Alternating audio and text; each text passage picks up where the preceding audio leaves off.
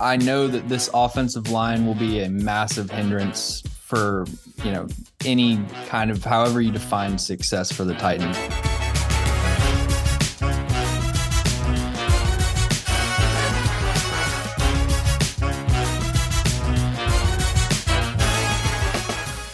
Welcome to the Hot Read Podcast. I'm your host, Easton Freeze, Director of Published Content here at BroadwaySportsMedia.com. We're also brought to you by the 440 Podcast Network. Happy Friday, everybody.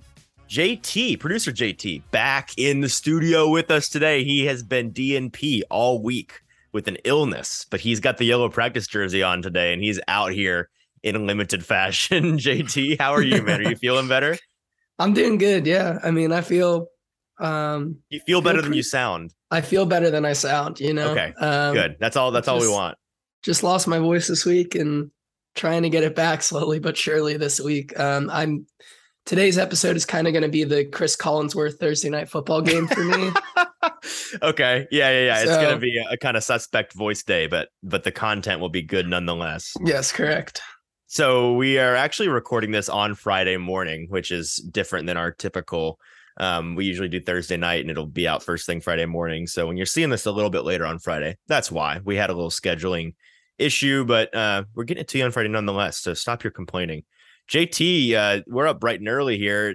JT, you tell me you were at Darts League last night until the wee hours of the morning. First of all, how late were you out? Second of all, what tell me about Darts League. Yeah, so recording this at 8:30, 9 o'clock in the morning right now. Uh-huh. Yeah. Darts League was intense last night and took us to the wee hour of 3 a.m. last night. Why? Because I play in a restaurant league, so they can't start it until 11:30. They play in the restaurants after they've closed. Is that no? Okay.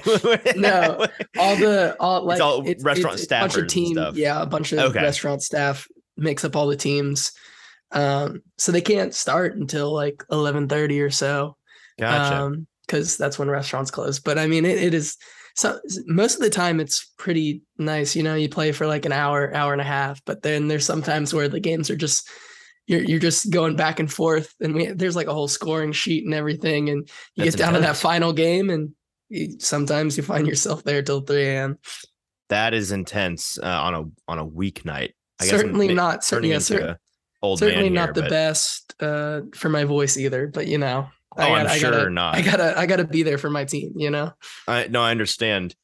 On today's show, I don't have a grand monologue prepared for you today. I had an idea for what I wanted to talk about, but I'm pushing it off because I think it might be more applicable after this third game for the Titans. Kind of gambling on this narrative that I'm spinning in my head, continuing to play out for them, but we'll see.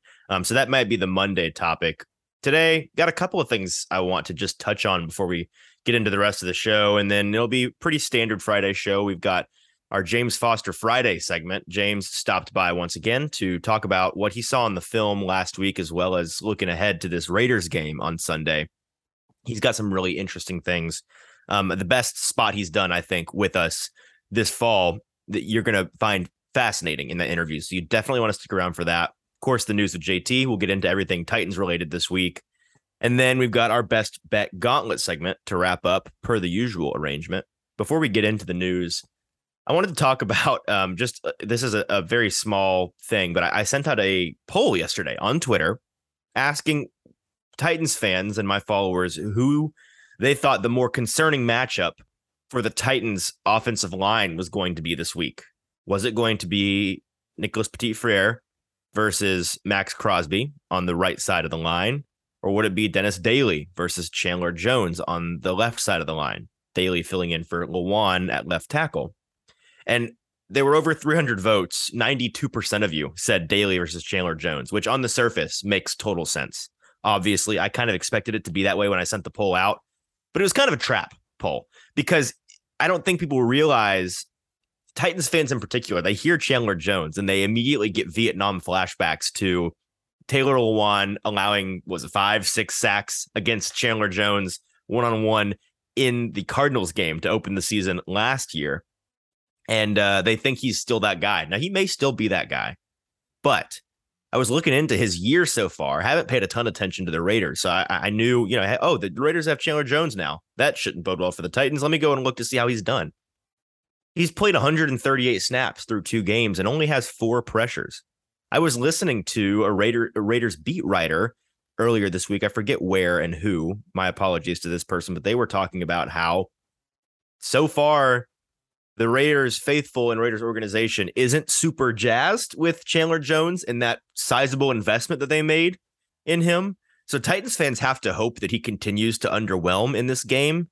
And if so, only 4 pressures on almost 140 snaps. If Dennis Daly can hold him off, and do better than Taylor Lewan did last year at the very least, which is an incredibly low bar.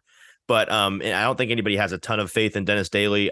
I think that there's a good argument to be made that the Titans should be rolling with Dylan Radins at left tackle from here on out instead of Daly. But James Foster and I talk a little bit about that later in the show. I just found that fascinating. I think Max Crosby, this beat writer in this same interview, was talking about how the saving grace of the Raiders pass rush has been Max Crosby, who is absolutely a monster and has been a monster through 2 games. So it's going to be a massive, massive test, I guess is the best way to say it, for Nicholas Petit-Frere this weekend.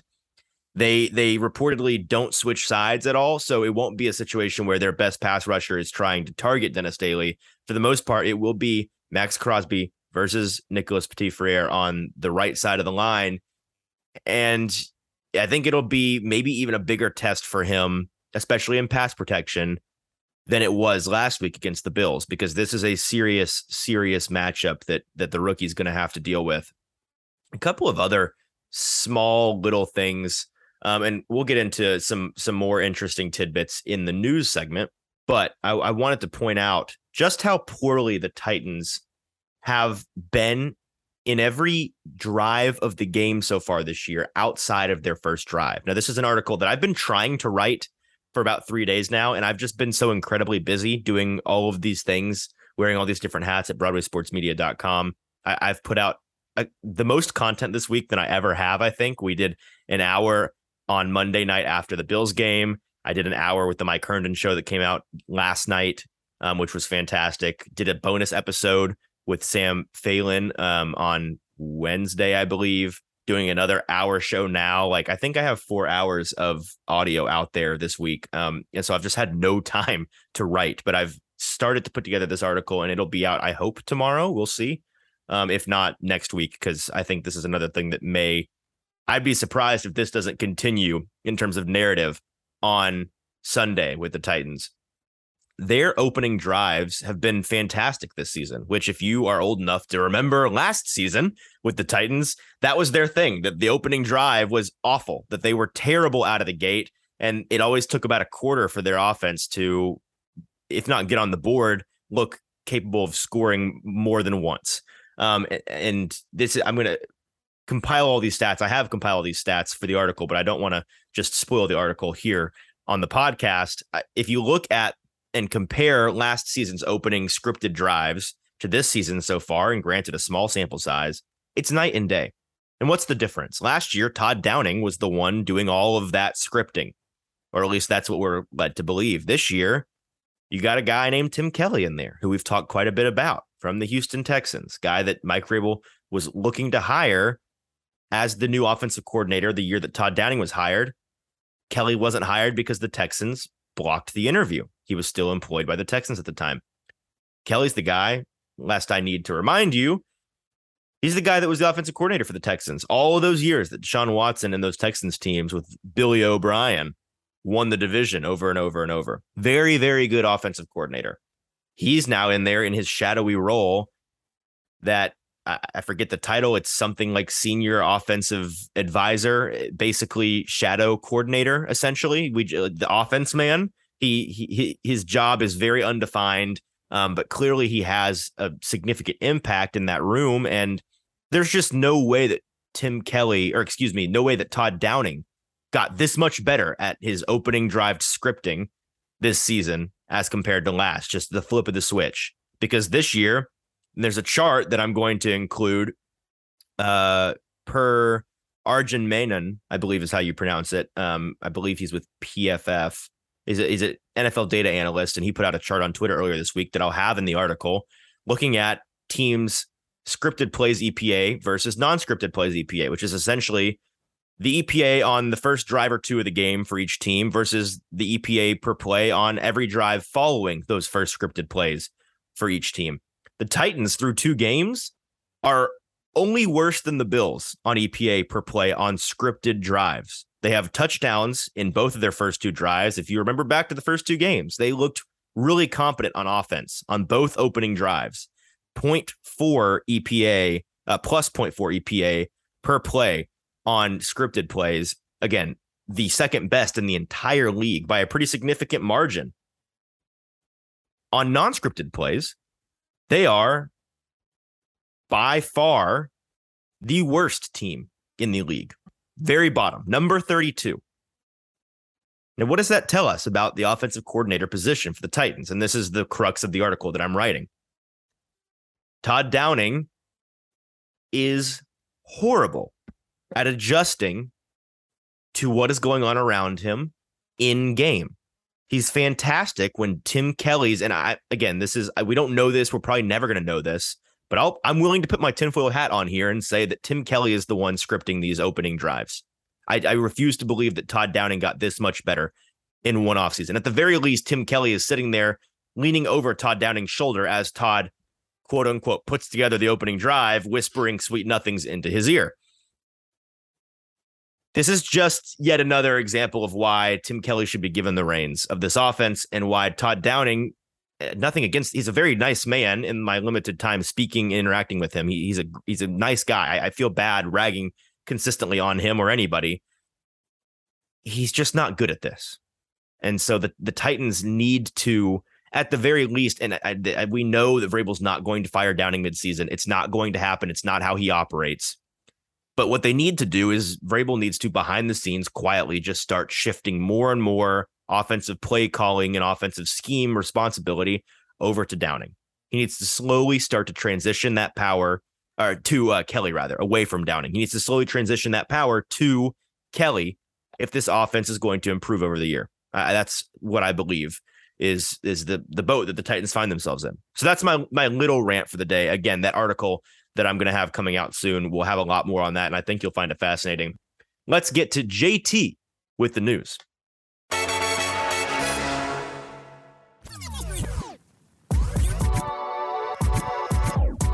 All right, getting into the news here for your Friday morning. Basically, all we have really today is just the laundry list of injuries on both sides of this matchup here. Which is more than enough to fill the news segment, really. Exactly. We'll go with the biggest name probably on there, which has gotten the most attention, Taylor Lewan. A lot of places were saying he's done for the year. And as the week has progressed, we've seen that he might not be done. A lot of people getting reports that he's not wearing a brace on it, no limp, he's looking fine. But one report came out that he definitely is going to get that second opinion. I saw a tweet where someone had a picture of him just with a sleeve on that leg in the airport, most likely going to get a second opinion away from Titans camp. So that'll be something to watch, of course. Right. I think that picture was of him, I believe, at LAX. So he went and traveled to get a second opinion earlier this week. It was reported initially by Buck Rising over at A to Z Sports that Lewan was feared to be done for the year. Now the Titans are continuing to test and take their time. They haven't put him on IR yet, and they have put others on IR the past couple of days. So I don't think it's a done deal that he's done for the year, but I think a short-term IR stay is inevitable. It's just a matter of time. And I'd be floored if he was not done for the year myself. I think, and again, I'm tinfoil hat playing doctor here. I'm guessing this is a situation where he's probably got a partially torn ligament in his knee, whether it's that ACL tearing again or an MCL or whatever it may be. It's one of those things where they're questioning whether or not, with the damage that's been done, it's still intact, but can he reasonably play on it is probably what they're trying to determine. And, that's a relative thing. It's when you've got a frayed or partially torn ligament in your knee. Yeah, it still is functional and, you could play on it, but it's not healing itself, right? It's just a matter of time that, like, it's the tread on the tire. The tread's not going to grow back if you let it rest. It's just a matter of time before that tire goes bald and you're skidding off the road. So if he does come back, and that's the case, and this is not something that maybe it's not ligament related, but it sure seemed that it would be based on the non-contact injury that he sustained. I'd be surprised if he does come back, if he's able to, make it through the rest of the season at that point. So I think that Titans fans, you really should, if we're being honest with ourselves about the situation, just move on from Taylor Lewan as an option in your mind for the Titans at left tackle this season. Moving on, speaking of IR, the Titans put offensive lineman Jamarco Jones on the IR yesterday.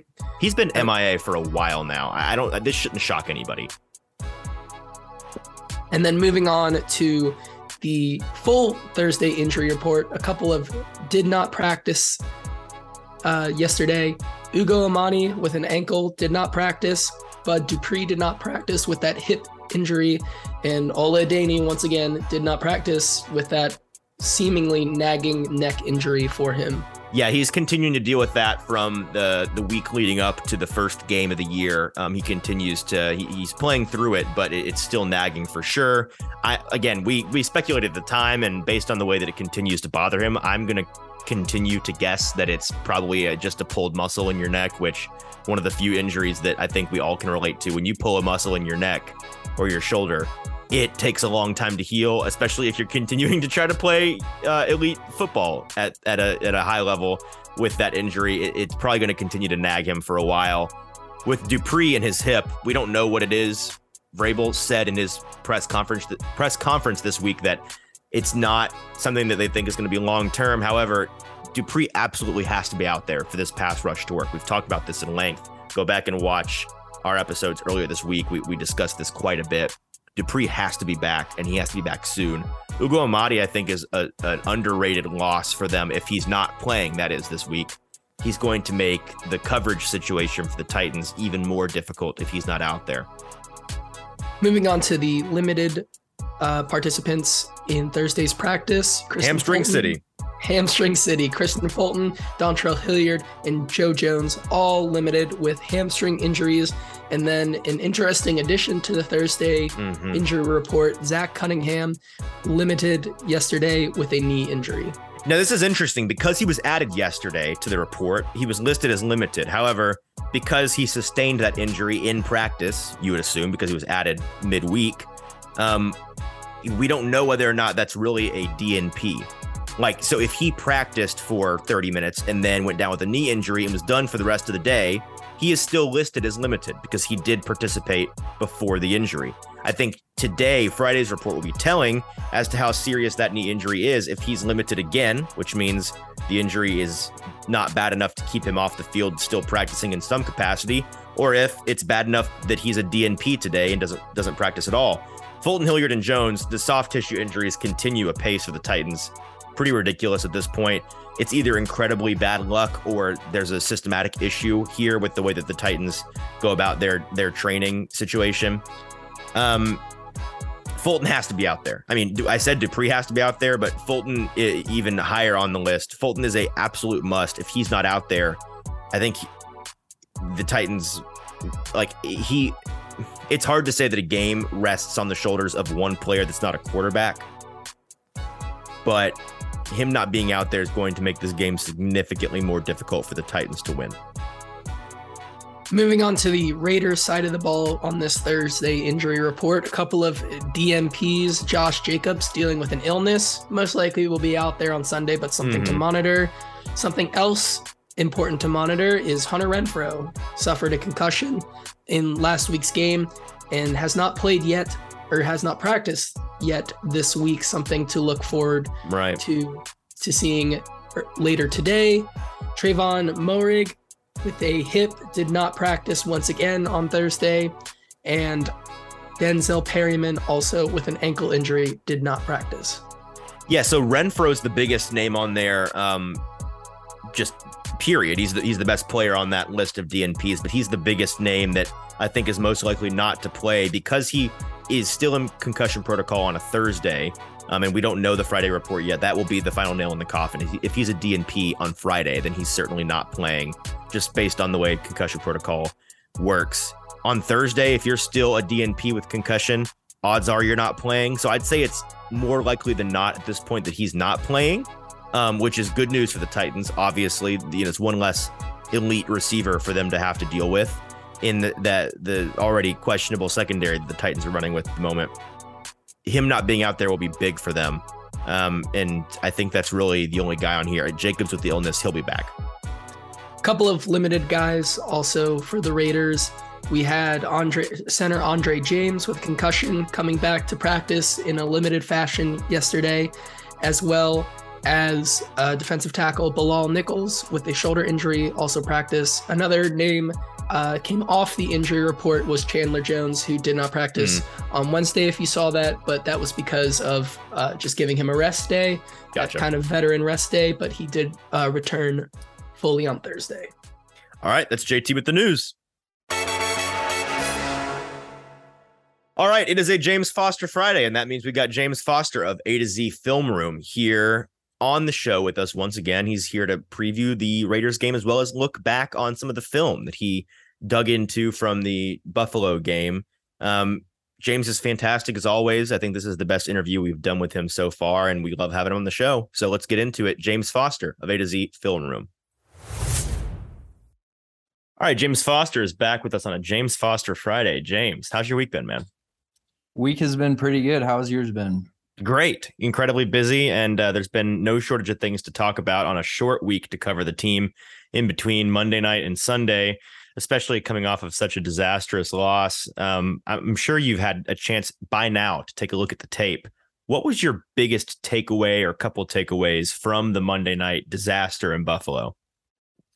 The biggest takeaway is that aside from the offensive coordinator, receivers, the health of the defense, Ryan Tannehill, I know that this offensive line will be a massive hindrance for, any kind of however you define success for the Titans, whether that's making it to the playoffs, them, rallying and getting back to 2-2. Like, the offensive line is going to prevent them from doing what they want to do. That's the biggest problem, biggest roadblock for this team in your eyes. It's just the offensive line play.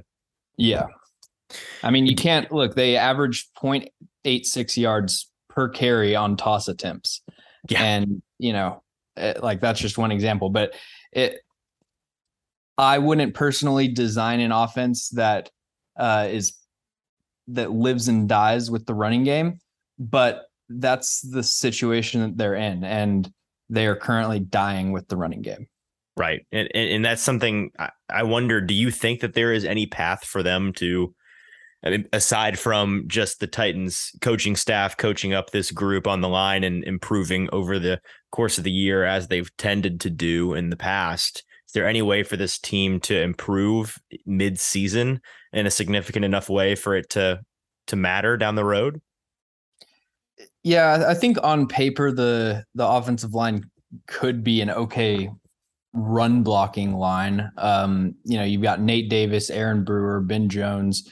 Nicholas Petit-Frere has actually been, arguably their best run blocking offensive lineman. So I saw today he's the 6th ranked PFF run blocking lineman in the league so far. Yeah. So, left tackle is just going to be a weak spot. Dennis Daly is awful.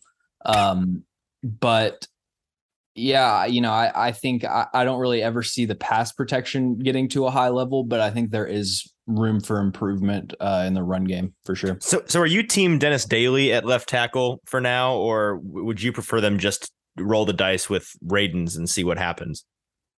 Yeah, I would probably go with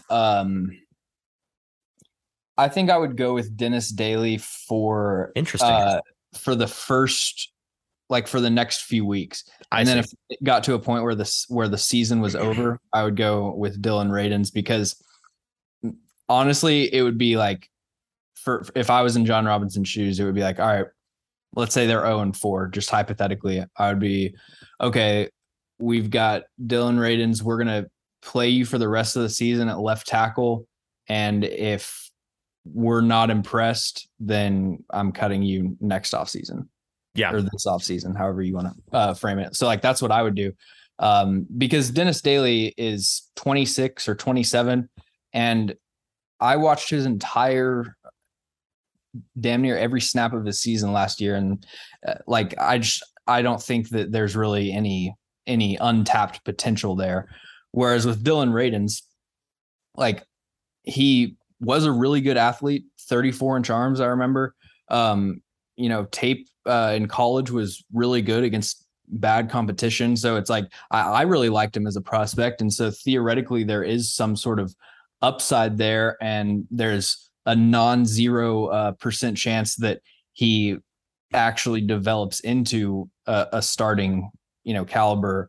Then why not roll with him now? Why wait? But at this point, if he's going to be on the roster and you can't put him in the game, then it's like, either cut him, or he's either like a part of the future or he isn't, But you still, again, you wouldn't just go ahead and start him at tackle ASAP. You'd wait until the season was over. Probably.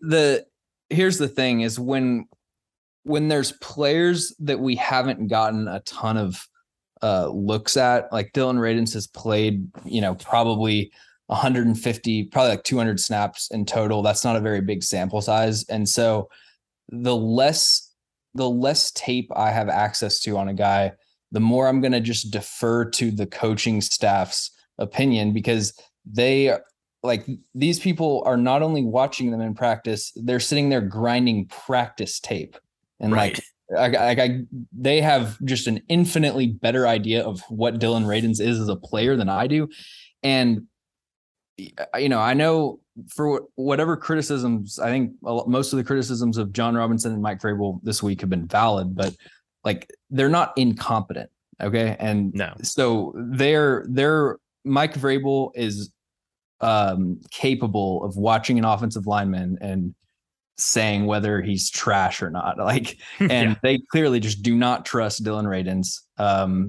And so that leads me to say, yeah, he must really be bad. Yeah. Well, let's look at a different element of the team than the offensive line, which is just, there's really no optimism to be had in that department as of now. Let's look to the wide receiving talent. Treylon Burks has been one of the only bright spots for this team through 2 weeks. Does he already look like the best receiver on this team to you? Ooh, that's a tough one. I don't know. It's so hard with Treylon Burks because he's absolutely looked really good. Like, leads all rookie receivers in yards per route run. Much smaller sample size than a lot of the other guys. I don't really understand. I watch him run block. I watch him run routes. I watch him play the ball in the air. I watch him produce after the catch. I don't understand what more Treylon Burks needs to do. I don't either, but clearly earn more snaps, because yes, when the way Vrabel talks about him in press I'm not conferences, exaggerating. You heard? I mean, he just doesn't.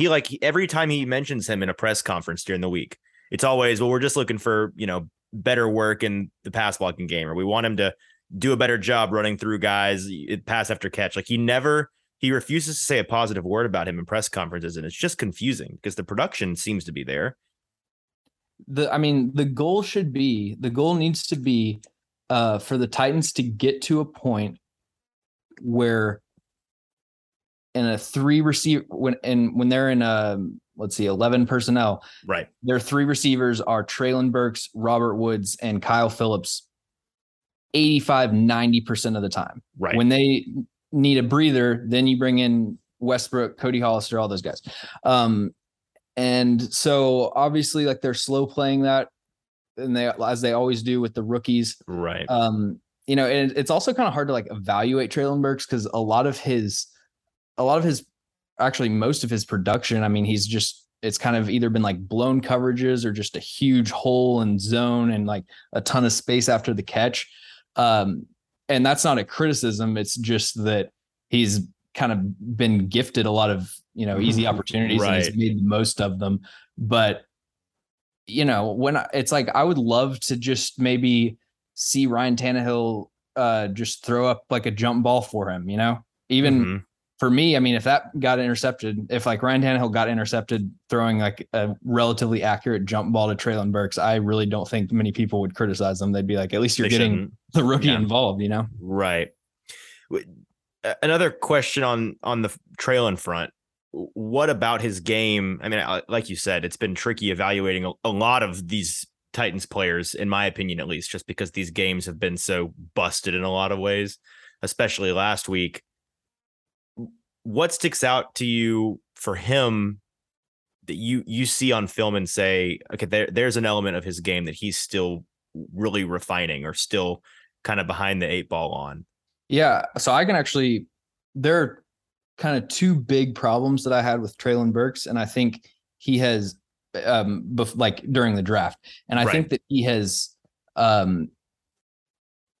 pretty much wiped out my concerns about one of those. Okay. And I'm still concerned about the other one. So the first one is beating press coverage. He's had some beautiful releases off the line of scrimmage. He's perfectly capable of playing X, which, just for everyone listening, X receiver is the one that's lined up on the line of scrimmage.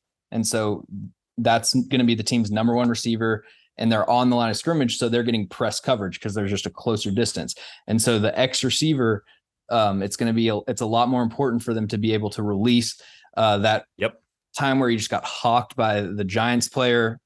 Really good release on Aaron Robinson. Where the other area I had concerns was his ability to create separation on, by making quick route breaks. And I still he had a contested catch on like a deep curl against Buffalo. And I think it might've been against against Dane Jackson before he got injured. And,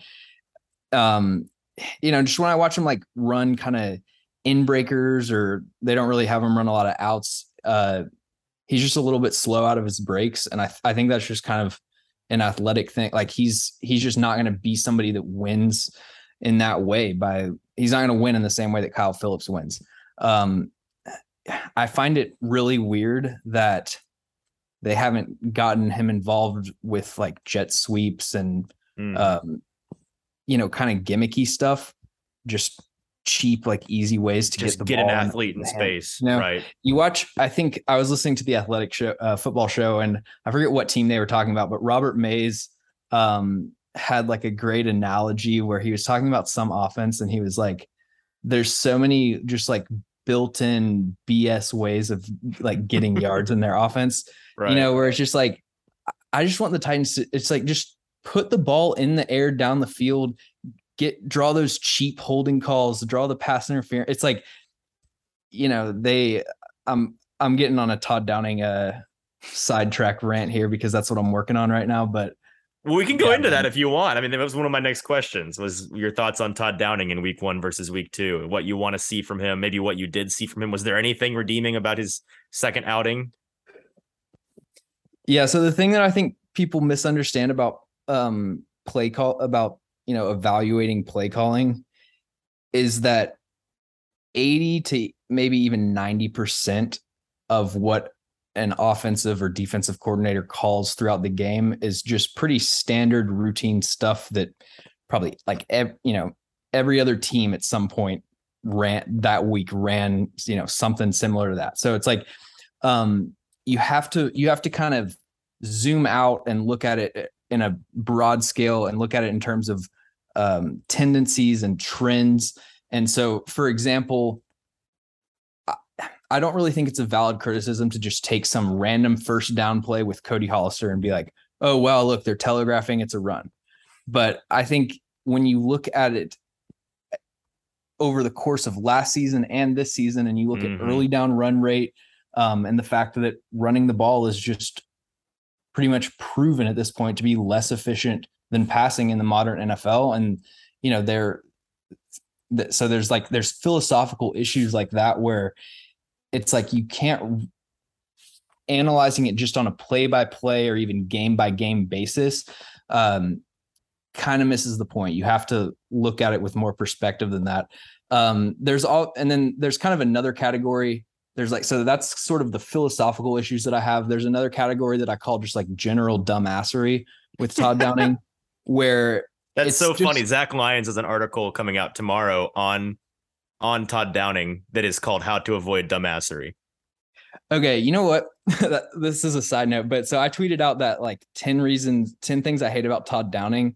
Yeah, unknowing, like I hadn't apparently like Zach was planning something like that. That was the name of this article before he changed it to "How to Avoid Dumbassery." No, so me and him were messaging about that, and then I think he said he said I changed it to dumbassery. So then what I just did is I stole his saying. You did. I'm gonna make sure he hears this. He's gonna send you a cease and desist. But you know, that stuff, like some people would throw in the Chig Okonkwo sweep in there. Yep. I think, you know, stuff like not going away from the toss when it's clearly not working. Yes. Not giving, you know, Dennis Daly gives up a sack to Von Miller, and then the very next play, you just have him out on an island against Von Miller again. Yep. With no chip help, no tight end help. And guess what? Von Miller pressures the court, gets around the edge with a ghost move, slaps Ryan Tannehill's arm on third down. He had pretty much a touchdown that got wiped away by that. So, you know, it's really just a perfect combination of bad play calling here and then bad execution here. And then you get a combination of bad play calling, bad execution. Okay, this is a nice play design, but Aaron Brewer gets pushed 10 yards back. Or like, right.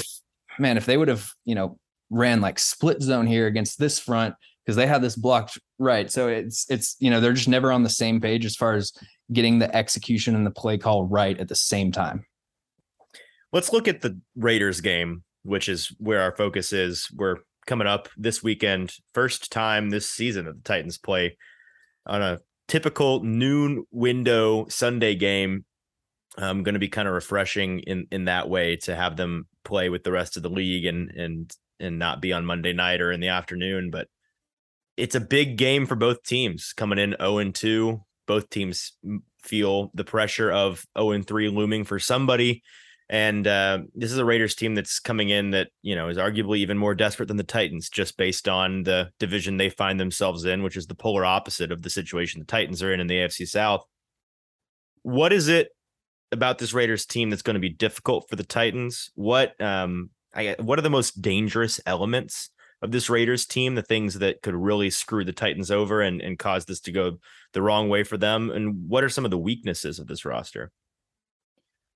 The biggest issue is Davante Adams. I think shocking that's your answer. Yeah. I mean, coming off that performance against Stephon Diggs, I sort of have this image of Trey Avery in my head. It's like a premonition, right? Mm-hmm. Is that seeing the future? Yeah, absolutely. The premonition of like Sunday's game, just Trey Avery in his back pedal, looking kind of awkward. Davante Adams just sprinting full speed at him. Bam, double move, 60-yard touchdown. Like if Trey Avery's in the game, is that like play number one? Yeah, something 15 like minutes that. on the clock, and then that happens. I mean, yeah, coming off that Stephon Diggs performance, Davante Adams is the clear number one concern for me. Yeah.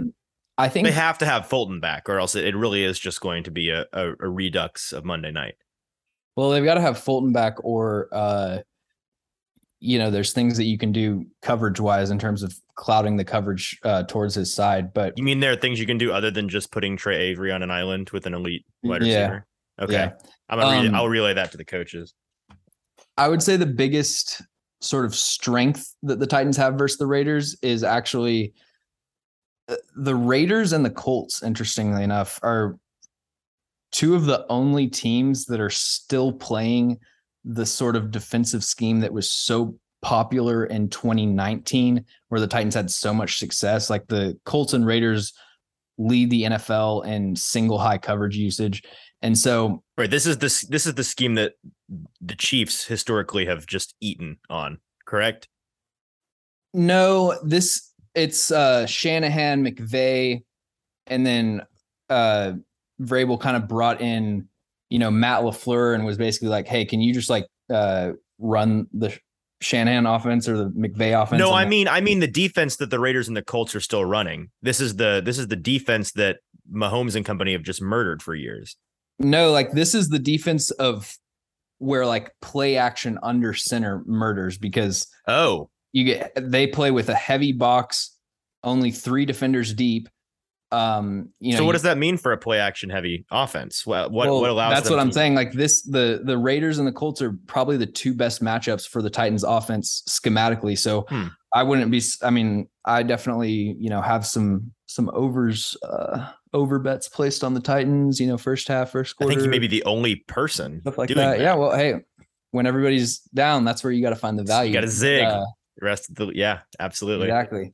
So yeah, I don't be surprised if just the Titans offense kind of has a bounce back performance. Okay.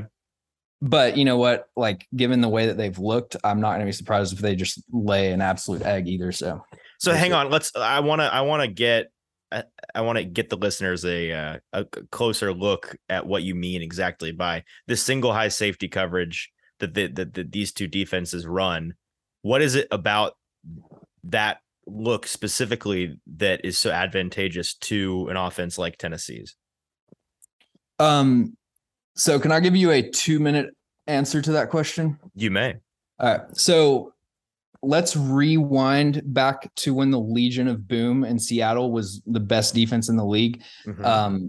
This is like 2012, 2013. The Seattle Seahawks with Pete Carroll were playing. They would basically just line up every single snap with Earl Thomas as the deep safety. You'd have Richard Sherman and whoever was opposite of him in press coverage on the outside receivers. And then you would have the box safety, what's his name? The hard hitter in the box. And they would either play cover 3 or cover 1, which, cover 3 is going to be you're dropping into the deep thirds. Usually you'd have some match principles. Cover 1 is just going to be straight up man coverage with 1 deep safety. You've essentially got 3 defenders in the secondary with these sort of coverage shells. So what that means is that you've got 8 defenders in the box. And then when you run, what you had is that when there's a successful defense, like the Legion of Boom was, all the assistant coaches get hired to other teams. And they're like, hey, can you run this defensive scheme? And then obviously they don't have all pro, personnel at every position. So it's not as successful, but you have all these coaches like Shanahan, McVay, LaFleur, popping up around. Like they were all on that 2014 Washington, R-words, coaching staff. And their strategy was basically, we're just going to play heavy personnel, line up under center, play action, get the linebackers to bite on the play action. And then you get this huge void in the middle of the field. And we're going to run all these, kind of simple, like 2-man shot concepts, whether it's Yankee, burner, rider. Obviously, they all have a bunch of different names in the playbooks. And so, that's just sort of part of the kind of push pull and the constant evolution of how offensive schemes and defensive schemes are constantly trying to innovate and like outclass one another. And so, yeah, like the Shanahan McVay offense was just a cheat code because teams were playing so much cover 3 and they were committing to selling out to stopping the run way more than, like really made sense to in today's NFL. And, as teams have kind of stopped doing that, the Titans have had less success running that sort of offense. And so I think, like I said, the Raiders and Colts are 2 teams that sort of play that throwback style of defense that the Titans offense is designed to beat. That's a great answer. And that's what makes James Foster so great. And that's the reason we keep bringing him on. He's fantastic. Thank you, James, for your time each and every week previewing the Titans game. We enjoy talking to you as always, and we'll see you next week. Yes, sir. Peace out. All right, my favorite segment of the week, the Best Bet Gauntlet. We are here ending out our week, ending out our Friday, and this is I'm excited for this. JT, how excited are you to get into our Best Bet Gauntlet? Actually, a little bit more than you think because I'm 5-0 this week. I am roaring back. Checked. You're already 5-0. I'm so confident this week. Okay. Well, you need it bad. I know. So let me remind the viewers, and we've been talking about a graphic for this for 2 weeks. I do in fact have a graphic, so it will be out either today or tomorrow. This weekend we will have the graphic with all of our bets on there and our season to date bets as well. So I am 6-4 on the year. Pretty good start for me, making money. JT, an astronomically bad start at 2-8, which is hilarious. And I think karmic retribution because again, JT had an unbelievable year last year to start, went 4-1 over and over and over like 5 weeks in a row. So he's really just giving me the head start that I clearly need. And it's a long season. So JT gonna need a bounce back here. The tides will turn eventually and it will become more tight. But because you lost again, you get the first pick. So who is the first team that you want to pick in this week's week 3 draft of the Best Bet Gauntlet? There's this week is the first week that I feel pretty confident. I feel like I have a way to go on each game. I'm seeing each game and I'm seeing the board clearly. I'm seeing the board clearly. Last 2 weeks have just been, there's been so much parity these first 2 weeks. It's been absolutely wild. I feel like we haven't seen a crazier 2 week span in the NFL in a long time. Entirely agreed. So with that being said, I'm going to do something probably pretty crazy along that line. And I'm going to go Baltimore -2.5 at the Pats, I believe. Yes. I hear everybody saying, why would you pick that? Bill Belichick just has Lamar Jackson's number, blah, blah, blah. But, I mean, he's playing so far with an MVP caliber season, and I'm going to continue to bet against the Pats when Mac Jones is under center, to be honest. Well, I think coming off of that loss in Miami last week, it's a pretty good bounce back spot for them. They looked good in that loss, and they're, I'm sure, furious over it. Yeah, even if Baltimore's down a couple cornerbacks, I mean, it's Mac Jones, I'm not too worried about it. And not quite the same weapons as Miami. Exactly. They're on the other side of the ball. All right. I'm confident with that one. All right, so you got Baltimore -2.5 as a slight road favorite there. I'm going to take a road dog. The Atlanta Falcons getting a point in Seattle this week. I just think these are two teams that are pretty bottom tier in the league, but I think they're trending in opposite directions. And I've been significantly more impressed with Atlanta through the first 2 weeks than I have been with Seattle. Seattle looked good in that first game against Denver, but Denver, I think, has proven themselves to be a lot shakier, at least so far, than we anticipated them to be coming into the year. So in that first game, they, played really poorly. It was clearly the Super Bowl of the year for the Seahawks, and they wanted that game so badly. And they won, and then, they totally had a massive letdown the next week against another divisional opponent when the Jimmy G-led 49ers killed them. So, and then on the other side of the ball, the Falcons have had 2 games where they've been a lot more competitive than I think I expected them to be, at least. That opening game where they led and then falconed at the end against the Saints, they looked impressive for 3 quarters. And then last week against the Rams, they almost came back and won on the road, I believe. So I think Atlanta is the better team. They're the feistier team. I have more faith in their coaching and their weapons. Give me Atlanta getting points on the road. Yeah, I like that one. Definitely. I've been seeing a lot this week, just talk about Marcus Mariota. Kind of feels like this is his final chance, He's getting one more chance to just ball out, And I feel like he's going to continue against a pretty, so far, a mediocre run-of-the-mill Seattle defense. And I really don't think they have many options on the other side of the ball. Of course, either DK Metcalf or Tyler Lockett will probably get locked up by AJ Terrell, who's very good once again this year. But yeah, I like that pick. Moving on to mine, I'm going to take another road favorite and kind of already doing a switch up on what I did last week. I'm taking the Chiefs -5.5. We have seen this Colts team 2 weeks now. Just not Dumpster fire. It's really been a dumpster fire, and I think the Chiefs come in here looking to continue their winning ways and just kind of put the hurt on the Colts. To me, I think this is maybe a 10-point game for them, winning by that. Give me the Chiefs. I like it, especially, betting the Chiefs even as a pretty big favorite in September.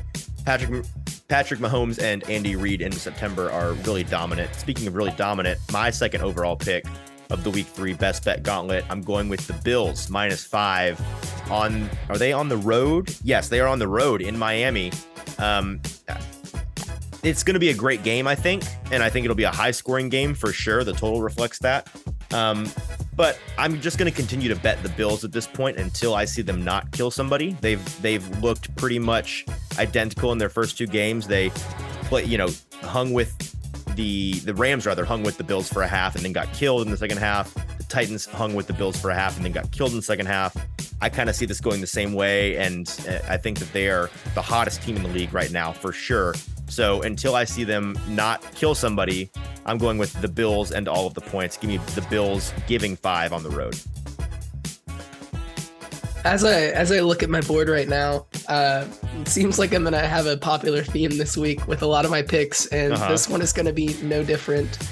It's a little bit of a different reasoning, though. I'm going to take another road favorite in the Rams, -3.5. You're playing a dangerous game. I am playing a dangerous game, but this one, I mean, if you're not like caught up in pop culture or whatever, Call of Duty beta comes out this weekend. That's a great point. I love it, actually. Just kidding. This is not a dangerous game. This is a great game. It's a great game, and I'm betting on Kyler Murray putting up better stats on his KD in Call of Duty this week than he will be on the field.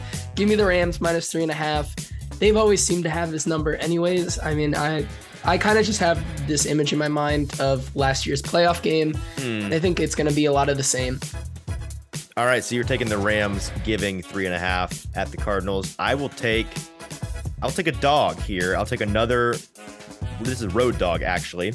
The Texans getting 3 points on the road in Chicago. Again, picking an ugly matchup here. 2 teams that are pretty bottom of the barrel in the league. I've just been, once again, more impressed with the Texans. It's actually, now that I say it out loud, a pretty carbon copy matchup, I think, to that Atlanta matchup. Again, the Bears played their week 1, kind of felt like a Super Bowl for them. They knocked off the Niners in the kiddie pool up there in Chicago, and it was a big celebration for them. And then they came crashing back down to earth against the Packers, who still own them. I think the Texans, on the other hand, have not won a game yet, but looked more impressive than I expected them to so far in their 2 games. I think that they are a classic. It's, by the way, Lovie Smith revenge spot. Hello, Lovie Smith bringing his boys up to Chicago, first time back, I believe, as a head coach. He's going to want to show out in his old digs there in Chicago. I think the Texans are like the lowest ceiling competent team in the league. I don't think that they're a dumpster fire of incompetence anymore. I think that they have competent players. They just have a really low ceiling. So they're the definition of a pesky team. Very Lovie Smith brand football. Give me the Texans getting 3 points on the road. For my 4th pick here, so far I'm not very flashy this week, and I think I'm going to continue with that because I need all the wins I can get here. Currently being 2-8, but one game that really stands out to me that feels like the line should be a little bigger is the 49ers at -1.5 here. I like this pick a lot. I would have picked this if you hadn't taken it. Yeah, on Sunday Night Football, to me, I mean, it just feels like they're still kicking the tires in Denver, trying to get that offense to start going. You still looked at the red zone trouble that they had last week against a pretty run-of-the-mill, middle-of-the-road Texans defense, and now you have a very stout 49ers D coming in. I think the 49ers win this game pretty much outright, so give me that line there. Well, and I like the Niners better. I think they're a better team with Jimmy Garoppolo than they were with Trey Lance. So I like that agree. a lot. I think that line is kind of confusing, makes me wonder if it's a trap, but I'll let you take the trap. I'm going to go with, this is my least confident pick of the week. I'm unlike JT, I don't feel like I'm seeing the board very clearly this week. I like my first 3 picks a lot. What I'm left with here, I don't love any of this, but we've bet the Titans both of the first 2 weeks. I'll bet them again this week just because you got to think there's a bounce back coming. They're a home dog, just basic betting principle 101, home dogs. Got to love home dogs. It's a conference matchup. Titans getting 2 points at home, 0-2, desperately need a win. Now, obviously, their opponent does as well, but I think this is a bounce back spot for them. And again, I don't love it. I'm not going to put a ton of money on it, but based on what I have left on the board, they're the only home dog remaining, and I'm going to roll with that. For my final pick here, I thought about disrespecting Commander Carson once again. Okay. For a third week in a row. I'm 1-1 right now. You are 1-1 against Commander Carson. We'll keep a running tally on that. I'm gonna go in a little bit of a different direction here, and I'm gonna take the Motor City Kitties at +6 here on the road. I love this. Okay. Against the Vikings. It's going to be a shootout. I think this is going to be the game of the week to watch if you love offensive football. Okay. Personally, I think both sides of the ball really want this win because they know that they both legit have a chance right now, at least 2 weeks in, to really make some noise up there in the NFC North. And I'm just very high on this Lions team. So give me the Lions. I love that you picked the Lions getting 6 points, because I'm going to pick the other side of the ball in that game. Give me the Vikings giving 6 points to the Lions. I hate to do this. It makes me feel bad in my gut, because I love Motor City Dan, the MCDC, and the Motor City Kitties. They're our team, obviously. So fun to root for. However, is there a more dangerous player in the NFL than noon Kirk Cousins? I think not. And I also know, watching that game on Monday night after the Titans game, the Eagles handled the Vikings, but the Vikings played one of their poorest games. They had a couple of things go very wrong for them. Nothing was clicking on offense. I think this is a big bounce back spot for them. And I still have faith in this Vikings team. I'm pretty high on them. So give me the Vikings giving 6 points. So just to recap, JT has 4 favorites and an underdog. He's going with Baltimore giving 2.5, Chiefs giving 5.5, Rams giving 3.5, the 49ers giving 1.5, and then his lone underdog, the Lions, getting 6. I'm going with a couple of favorites and 3 dogs. My favorites are the Bills giving 5 and the Vikings giving 6. And then my dogs, the Falcons getting a point, the Texans getting 3 points, and the Titans getting 2 points. So those are our best bets for the week. That's our best bet gauntlet for the week. Before we finish the segment and finish the show, we have our the return of our community parlay on the best bet gauntlet segment. We didn't get to do this last week because at the time of recording, the game on Monday night, there were no props out for the same game parlays. They wait until the end of the week for those, but because the Titans are back on Sunday at noon, we have those, and we have a 4-legger here that we want you to ride with us on. We put some thought into this. Here are 4 picks in the Titans-Raiders game. First pick, Derrick Henry anytime touchdown. Relatively safe pick. I like the odds of this run offense for the Titans getting back on their horse a little bit against the Raiders. I don't think their run defense is all that special, and I think if they get into the red zone, Derrick Henry will manage to punch one in. We also like Derek Carr over 224.5 passing yards. He has gone over 250 in both of his games so far. We know the Titans secondary kind of suspect so far, at least. I imagine with the weapons he has, he's going to be passing a good deal and get over that number relatively easily.